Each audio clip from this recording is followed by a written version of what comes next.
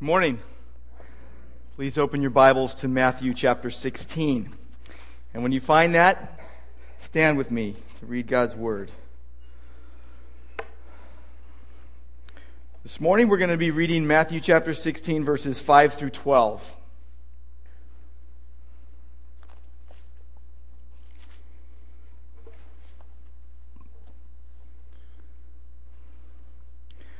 When the disciples reached the other side, they had forgotten to bring any bread. Jesus said to them, "Watch and beware of the leaven of the Pharisees and Sadducees." They began discussing it among themselves, saying, "We brought no bread." But Jesus, aware of this, said, "Oh, you of little faith, why are you discussing amongst yourselves the fact that you have no bread? Do you not yet perceive? Do you not remember the 5 loaves for the 5,000 and how many baskets you gathered? Or the 7 loaves for the 4,000 and how many baskets you gathered? How is it that you fail to understand that I did not speak about bread? Beware of the leaven of the Pharisees and Sadducees." Then they understood that he did not tell them to beware of the leaven of bread, but of the teaching of the Pharisees and the Sadducees. Let's pray. Lord God, thank you for your word. Thank you, Lord, for this time and this privilege we have to gather around your word. Lord, give us understanding that we might live, that we might thrive in service to you. And we pray in Jesus' name, amen. Please be seated. I entitled the sermon today, Understanding Jesus. And let me just say right off the bat, it's really easy to be misunderstood and to misunderstand something that you hear or say, hear someone say or do. It's just really easy to have happen. I've had people tell me before, "Well, you said this," and I said, "Well, no, I said that." And I've said to other people, I know exactly what you said. You said this. And they're like, "No, I didn't never said that." It's really easy. I know sometimes we hear what we want to hear. It's like that when you seek counsel from someone. You go and you ask them their advice, and they give you their advice, and you go away thinking they told you exactly what you wanted them to say. My family likes to play games at holidays, and every time we go to my parents', we have some kind of game going on. Usually it's Boggle, but this year was different. This year we played Telephone Pictionary, and it's kind of like the game Telephone, where you start on one end and someone says something, and they pass it on, and by the time it gets to the very end, it's completely different. Well, this is where you draw that. You write a phrase, and then the next person has to draw what you wrote, and then the next person has to write what the other person drew, and all the way down. And there's some hilarious things. There was not one round that we played where someone said the phrase at the beginning and that phrase was at the end was the same way. It was all mangled. We misunderstood the words and what to draw. We misunderstood the picture we were seeing. The person tried really hard to portray what they were wanting to portray, but it just didn't work. It's just really easy, whether it's a game, whether it's an important memo that you get at work, or whether it's an assignment at school, or counsel that you get, or whatever. It's really easy to misunderstand and not see it clearly. Well, in Matthew chapter 16, verses 5 through 12, the disciples misunderstood Jesus. Again, they misunderstood what he was talking about, and it was a really simple thing that had happened to them. They had forgot to bring food, and Jesus makes a statement about teaching, and they think he's blaming them for not bringing food. Now, the context of this passage is Jesus' response to the Pharisees and Sadducees who come up to him, and it's recorded in the first 4 verses of this chapter. They come up to him and they want to test him. They want to try to cause him to stumble, and they demand a sign. They want proof from him that he is God. That's the context. And what Jesus had said in that context is, "You're not getting any signs except me." He says it's the sign of Jonah, which is pointing to me. And And basically what happens here is that Jesus is now talking to his disciples about these Pharisees and Sadducees. Now, usually it's the Pharisees and the scribes that are together. The Pharisees and the Sadducees coming together, they were diametrically opposed in many of their teachings. They did not like each other. They were competing against one another, but they were united in their common hatred of Jesus. Hatred makes strange bedfellows, and the Sadducees and the Pharisees were too. So what happens? Basically, Jesus says, you need to watch or beware of the leaven. Now they're thinking it's the yeast in the bread.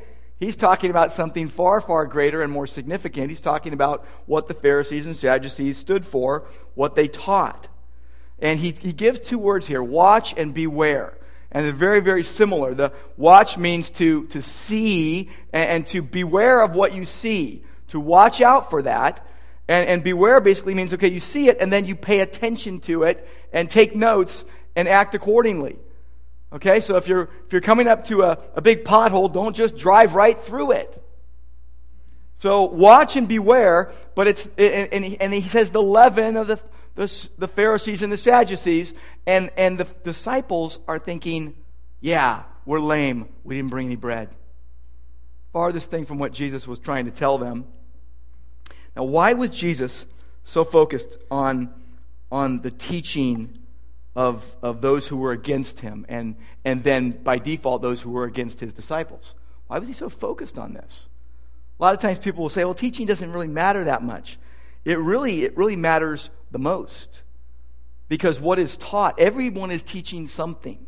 Everyone is listening and bringing in some kind of ideas in which they base their life upon. So this is the most practical thing in the world. Teaching matters supremely. Because what is taught is what is going to be held to. What was he talking about when he was talking about the teaching or the leaven of the Pharisees and the Sadducees? He was talking about the Pharisees' rigid legalism. They were very, very legalistic. But the Sadducees were different. They were politically inclined and they were materially inclined. They had a worldly materialism that defined them. And so the teaching of these two groups wasn't the same. But both were destructive. Both were harmful influences. And the reason why Jesus was so focused on the teaching is because teaching influences your thought. Teaching challenges you. Teaching actually enlists you into a course of action. Teaching shapes your belief. Teaching grounds you. Teaching sets the tone for your life because you get ideas, and again, wherever you get that teaching, wherever you get the ideas that get put forth, you're basing everything you do upon some form of teaching. Teaching drives action, it inspires, it directs. What you think when you think of God, the Father, the Son, and the Holy Spirit, is the most important thing about you. What you think, what you believe, which comprises what you think, say, and do about Jesus is the most important thing about you. But you've got to ask, where did you come up with what you believed? Was it out of thin air? No. It's either going to be based upon the Bible or upon man's thoughts. It's either going to be doctrine of demons or doctrine of God. And Jesus wants them to beware because the Pharisees and the Sadducees were teaching doctrines of demons, not doctrines of God. Now what happens is Jesus asks 4 important questions, one after another. They're discussing amongst themselves, verse 7, and then Jesus is knowing this, and he says, look, you are of little faith. And every time he says this, he's basically pointing to the fact that they're not trusting him. They're trusting their own understanding. And he says, oh, you of little faith, why are you discussing amongst yourselves the fact that you have no bread? Don't you get it? Don't you yet perceive? We've gone over this before, Jesus is saying. And so he reminds them of the feeding of the 5,000. Do you not remember the 5 loaves? And he pointed them to the beginning and the end, the 5 loaves for the 5,000, and how many baskets you gathered, more than 5. And then he points them in verse 10 to the 7 loaves that they had for the 4,000, and to the end of that scene, how many baskets you gathered. He's pointing out to them that he provides for the most important need physically, of food. But then what he's angling at is that, look, I provide everything you need physically. I'm going to provide everything you need spiritually. If I can take care of what is most important for the body, I can take care of what's most important for the soul. And so he says, how is it, verse 11, that you fail to understand that I didn't speak about bread? It's kind of comforting for us that don't get it sometimes. We kind of have to have repetition. Repetition is good. We need to hear the same things over and over again to strengthen our convictions and to lead us on the right path and to keep us on the right path.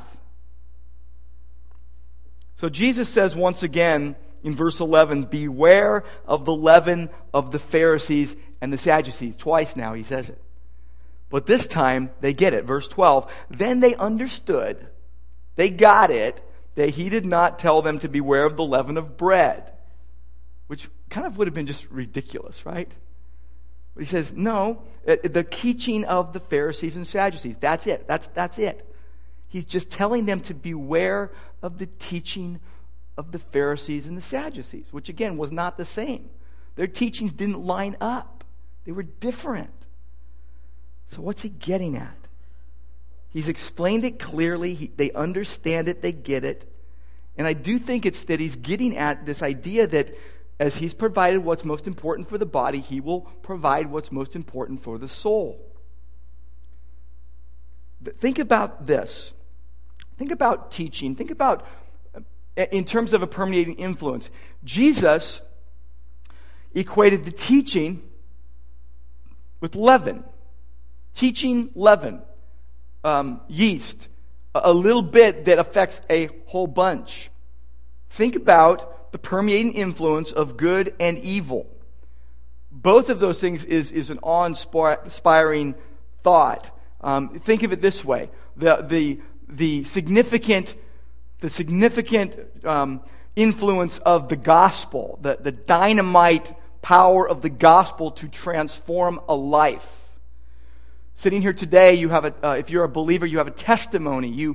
You're able to say, this is what my life was like before Jesus came into my life and saved me, and this is what my life has been since he did so. And many of us would tell stories of what we were like before, and we would if we didn't know you, if you didn't know us, we would be surprised that your life was like that. We shouldn't be, but because we see you with a transformed life. But you think about a life ravaged by the eroding effects of sin, and how significant sin is in messing a life up. And both of these things happen. So Jesus saying to his disciples, beware of the leaven, also known as the teaching of the Pharisees and the Sadducees. Again, two groups that were usually opposed to each other. The teaching was the whole course of their life. And Jesus says, over in Matthew 23 about the Pharisees, do what they say, but not what they do. So he's saying, watch out for them. They're not going to lead you to heaven. They're going to lead you to hell. Watch out, because a little bit of that can mess up your whole life. It can set your life course in the wrong way. So teaching was very important to Jesus, and he understood something his disciples didn't at that point. That doctrine and teaching does divide, but it doesn't divide believers. It divides believers from unbelievers. Because doctrine doesn't divide believers, it unites believers. It unites those who hold to it. Because doctrine reveals, doctrine shapes, and it assures you. Think about John chapter 7. In fact, go with me there. Jesus is talking about his teaching.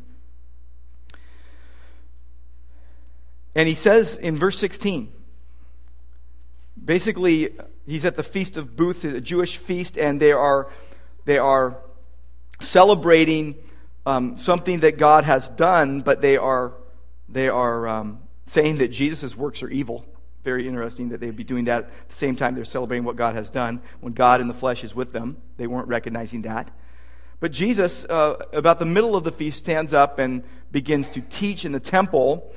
And they're saying, the Jews are saying, they're marveling, how does this man have learning? He has never studied. And Jesus says in verse 16, my teaching is not mine, but his who sent me. If anyone's will is to do God's will, so if you want what God wants, if you want to do what God wants you to do, then it says he will know whether the teaching is from God or whether I'm speaking on my own authority. Jesus said in John chapter 8 and verse 32 that you will know the truth and the truth will set you free. Literally, he's pointing to salvation, that your soul would be set free from the sin that you've been enslaved to. Jesus is very interested in the teaching here, because the main idea is this, that God wants us to seek and to find true wisdom and understanding in Christ's teachings, and let nothing stand between us and him. That's really it. Jesus wants us to seek and find true wisdom and understanding in his teachings, and not let anything drive a wedge between us and him. In fact, if you think about what the Pharisees and the Sadducees were trying to do, they were trying to drive a wedge between Jesus and his disciples. Why would Jesus say, beware of their teaching? It was because it was opposed to him. Stay away from that stuff. It's harmful. In your garage, you've got all sorts of things that you shouldn't eat. Paint and chemicals and poisons, and they've got warnings on them. You can't even throw those in the trash legally. Stay away from those things. Don't ingest them. Don't drink them. Don't even breathe them too much. They'll mess you up. So Jesus is saying, look, you need to seek and find your true wisdom and understanding in me and my teachings, and don't let anything stand between us. In Proverbs chapter 2, we see a huge call to seek understanding.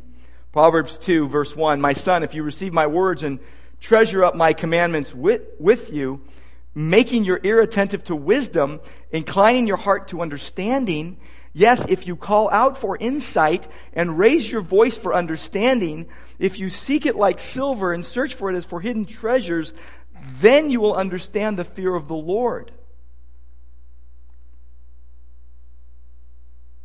There you will find the knowledge of God, for the Lord gives wisdom. From his mouth come knowledge and understanding. He stores up sound wisdom for the upright. You're going to understand righteousness and justice and equity in every good path. Discretion will watch over you. Understanding will guard you, delivering you, verse 12, from the way of evil. So Jesus is trying to save the disciples' lives. He's trying to save them both from themselves in their own inclination towards sin, and he's trying to save them from the harmful influences that are all around them, dressed up in religious clothes.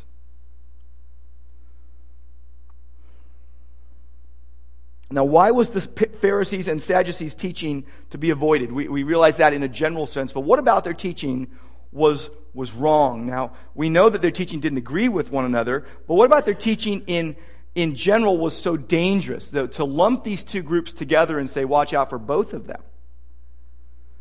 Well, first of all, their teaching was inaccurate and it was twisted. Inaccurate and twisted. They had taken some things that God had said and moved them around and rearranged them and made them into things that they wanted to say. They had twisted the Scriptures. They had come up with things completely outside of Scripture, oral traditions, which later were written down into the Mishnah. But they had basically put their ideas above God's Word. But their teaching was inaccurate and it was twisted. The second thing about their teaching, why they needed to stay away from it, was that their teaching was legalistic and hypocritical. Jesus says, do what they say, don't do what they do, because they're not matching. They're hypocrites. They're trying to get you to do something that they won't even do themselves. So their teaching was legalistic. It was enslaving. It was like putting a noose around the neck of people who followed them and then dragging them around by that. And the third thing about their teaching is it led to ruin. It wasn't going to lead them to heaven. It wasn't going to lead them to God. They made sons of hell. Jesus' words. But what they were saying sounded so rational. Follow us. We have the answers. We're your authorities. Sounds reasonable. Do this or that and have a good life. But it leads to ruin. They promise what they can't deliver. And they were trying to drive a wedge between Jesus and the disciples. That's a satanic influence. Driving a wedge between two parties that are together. I remember when I was a kid growing up in Downey, one time my dad cut down this tree in our backyard, and for a couple weeks it seemed like, maybe it was only a day, it was a long time to me as a little kid, we had these huge logs that we would split. And we used a wedge, and we would take a sledgehammer and a metal wedge, and we would drive it deep into each log, and we would try to split the logs. But oftentimes the wedge will get stuck, and you have to get another wedge to get it out. But driving a wedge was not an easy thing to do. You can mess yourself up, you can hurt yourself, and also it's just hard work. But it does have a big influence. You've got the trunk of a tree, let's say, and it's a segment of that, and you put it down on the ground, and you put a wedge there, and your whole goal is to get this thing to split in two, to separate from one another, from itself. And so basically, your job is to destroy it, right? So you can use it and throw it in the fire and then destroy that. Well, the thing is, there was probably some Pharisees and some Sadducees that were sincerely wrong, being used as pawns by Satan to drive a wedge and to lead people in the wrong way. That was the idea. They might have thought they were doing the right thing. Paul thought he was doing the right thing before he got saved. You thought you were doing the right thing I thought I was doing the right thing before I got saved. But what happens is false teaching, false ideas are deceptive and they're destructive. Look at 2 Peter chapter 2. 2 Peter chapter 2, verses 1 through 3. Speaking of false prophets and teachers, Peter probably wrote this letter from a prison right before he died, probably in the late 60s A.D. And he says, false prophets arose from amongst the people. They were with them, and false teachers arose within the ranks. And then he said, just as there will be false teachers among you, who will secretly bring in destructive heresies, even denying the master who bought them, denying Jesus, bringing upon themselves swift destruction. And many will follow their sensuality, and because of them the way of truth will be blasphemed. And in their greed they will exploit you with false words. And then a word of assurance. Their condemnation from long ago is not idle. Their destruction is not asleep. God will take care of them. But here's what we've got in contrast. When Jesus says, both in verse 11 and verse 6, beware of the teaching of the Pharisees and the Sadducees, he's pointing them to his own teaching. He didn't leave it out in a vacuum and say, just beware of their teaching. He's saying, basically, beware of their teaching and cling to mine, which is in sharp contrast to theirs. Because in contrast, Jesus' teaching is good.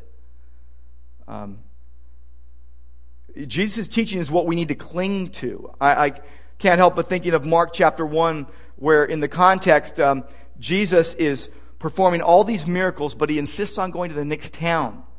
But there's a reason. He said, that I may preach there also. That I may preach that. And then he says, that is why I came out. That is what I came for. That preaching was his purpose. That from here you see the Pharisees asking for a sign right before, and Jesus is worrying about their teaching and wants us to follow him, and right preaching is his purpose. He wants them to hear truth. He wants them to hear words that are going to lead them in the significant path toward him and not away from him. Because here's the thing about Jesus' teaching, in contrast to the Pharisees and the Sadducees, Jesus' teaching is true and accurate. It's true.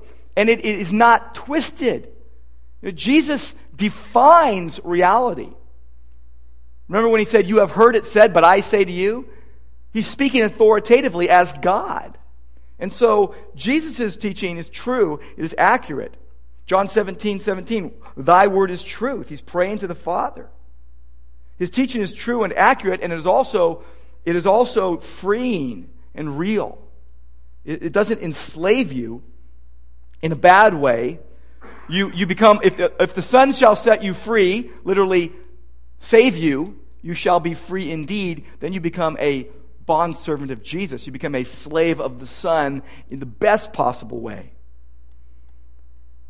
So what that would point us to is finding our deepest joy in him and his teaching, and not in anything else. Not finding your deepest joy in other things is hard work, because the magnet pole of other things is so deceptive and seductive that we want to go there. So only Jesus can do that, and his teaching frees you and is real, and it points you in the right direction. And his teaching leads to life. His teaching leads to life. His disciples, I remember when Jesus said, are you going to leave too? And they say, where are we going to go? You have words of life.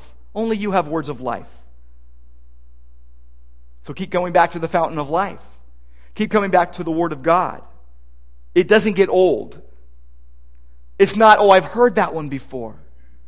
Yeah, I heard those when I was a kid. I memorized the Bible already. Those that I know that know God's Word the best want it the most now. I've never met anyone who loves the Word of God and knows the Word of God who says, I'm through with the Word of God. They keep going back to the fountain. They keep going back to the well. They keep going back to the place that is of truth and life. Now, I think this translates into several recognizable things and will lead to some observable differences in our lives if we take Jesus' words to heart when he says, beware the leaven of the Pharisees and Sadducees. And when you think Pharisees and Sadducees, just think anyone who teaches falsely. Beware of false teaching. And cling to mine is what Jesus is saying. And I think it will lead to several things that will distinctively set us apart. Number one, we will seek his wisdom. We will seek his wisdom. We will seek Jesus. We will be hungry for him on a daily basis. And it will be because he works in our hearts and we don't resist. It will be because we don't get wrapped up in other things so much that we are so fogged up and so clouded we can't see straight. It will mean that we find our joy in Jesus. We like to find our joy in so many things. I like to find my joy in so many things that aren't Jesus. You find your deepest joy in Jesus. You will find, by the way, your deepest joy in someone or something. And I'll just say this. If we find our deepest joy in something or someone other than Jesus, it will ruin us. It will destroy us. You will have your heart broken. You will have your heart broken by false suitors. that come to you and promise things and pretend that they have your best interests in mind. You cling to some false teaching, you will be led astray, and sometimes you won't even know it. People will try to correct you, and you will defend that false teaching. To be able to stand your ground against the attacks of the enemy of your soul, you've got to cling to Jesus, find His wisdom, go to the Word, and then find your joy in Him, or things are just not going to be as God intends in your life. Fool's gold. When I was a kid, we would go out to the desert, to Joshua Tree, where my grandma and grandpa lived, and there was a thing called mica that I thought was gold.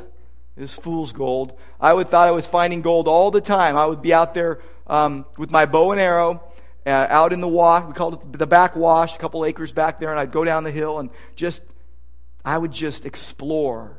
I was the Lewis and Clark, I was out there finding rocks and lizards and shooting my BB gun too. And I remember finding things that I thought were gold. I would get so thrilled. I'd bring it back, and my grandpa would say, "That's just mica." I'm like, "What? That's not Mike? That's my name." "No, mica. It's false. It's not real." But what you got to do is you got to let the fool's gold wash down the drain with the rest of the trash, with the rest of the refuse. Let it go. When it is exposed, don't hold on to it as your little precious.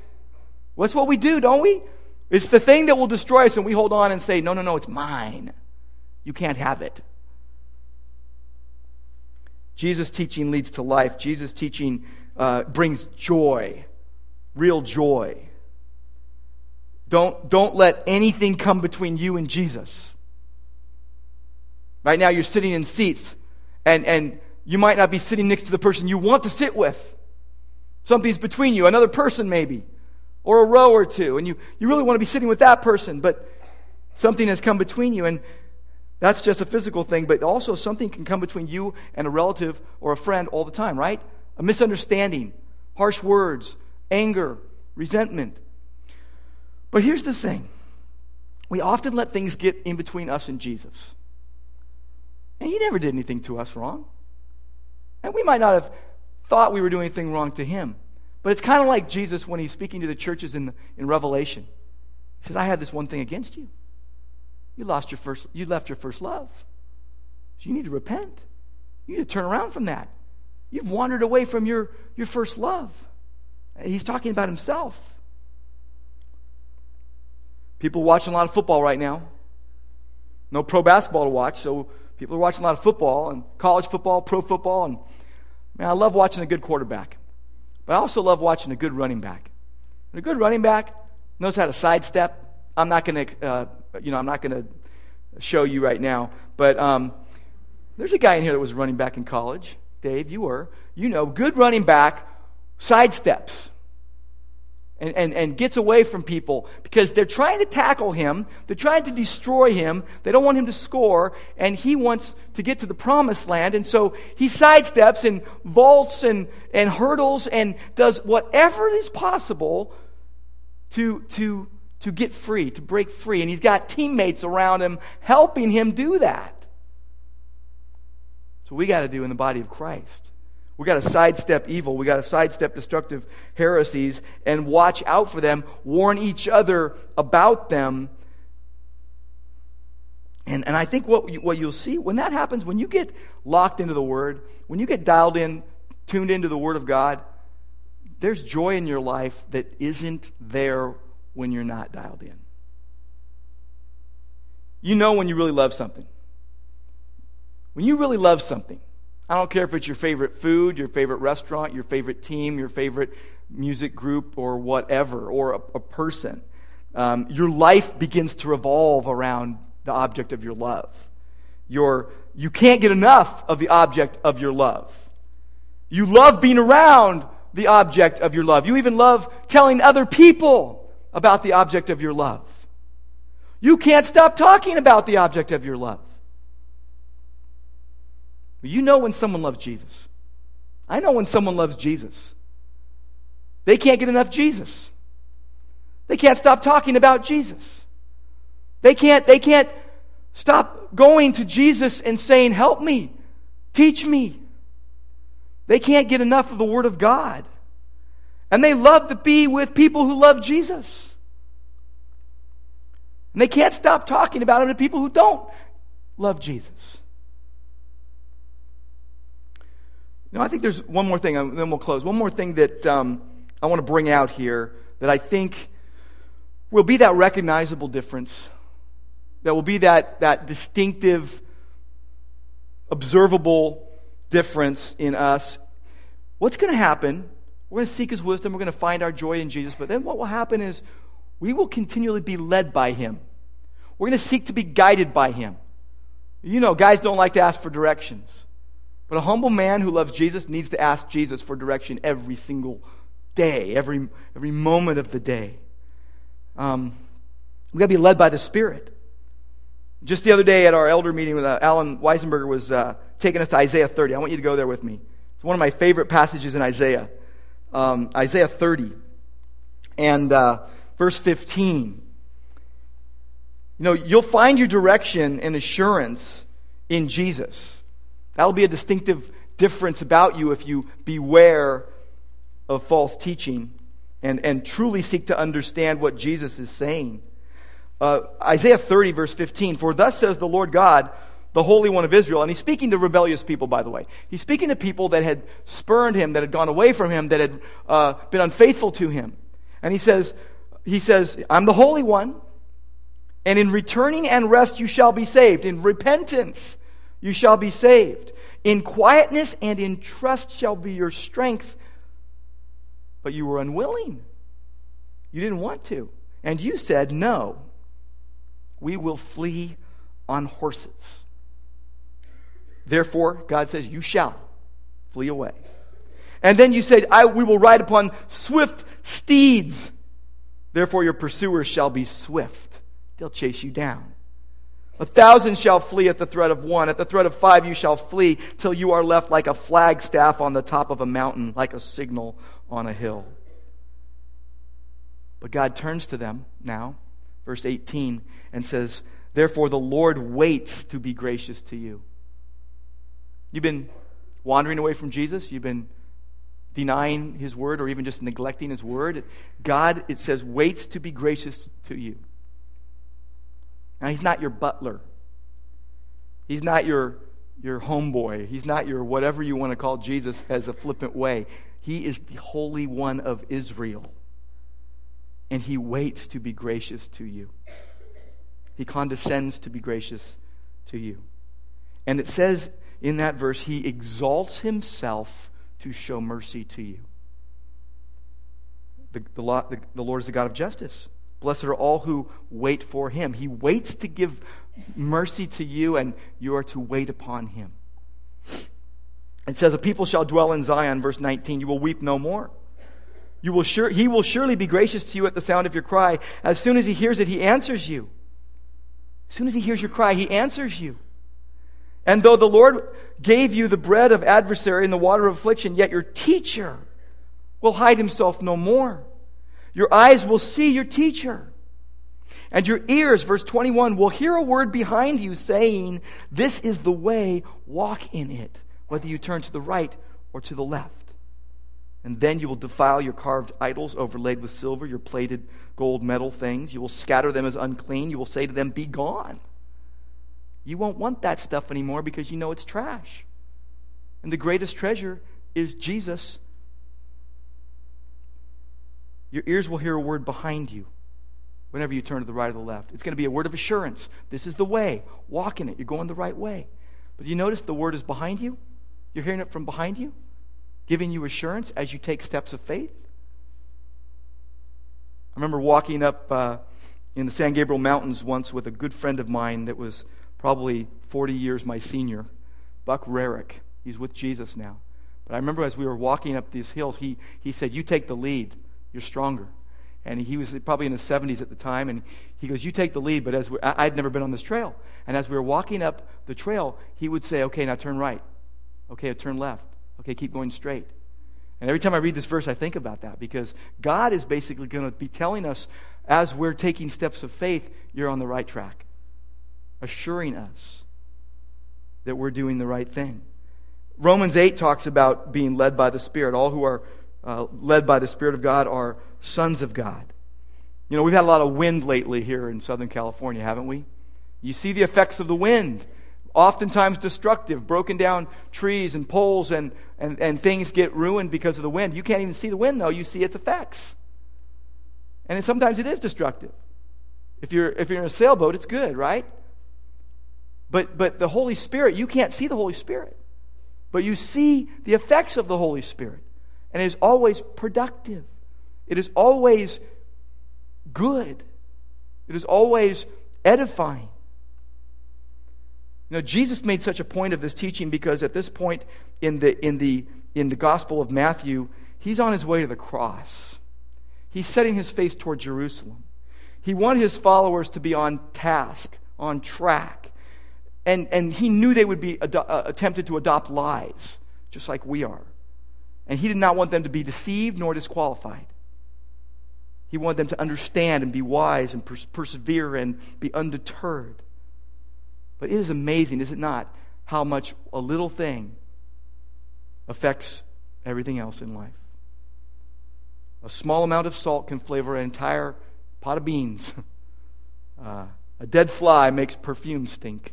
Or so I read in Proverbs or Ecclesiastes. A little yeast leavens the whole batch of dough. A small amount of evil can ruin an otherwise godly life. So we need to take care and cling to Jesus, who sovereignly holds on to us. Let's pray. Lord God, thank you for your word. Thank you for your presence with us today. Thank you, Lord, that we are not sovereign. Thank you that you are. Thank you that you have spoken, and you've spoken truth we need. And Lord, we pray that you would continually drive us back to your word. Lord, give us understanding that we might live. And we pray in Jesus' name. Amen.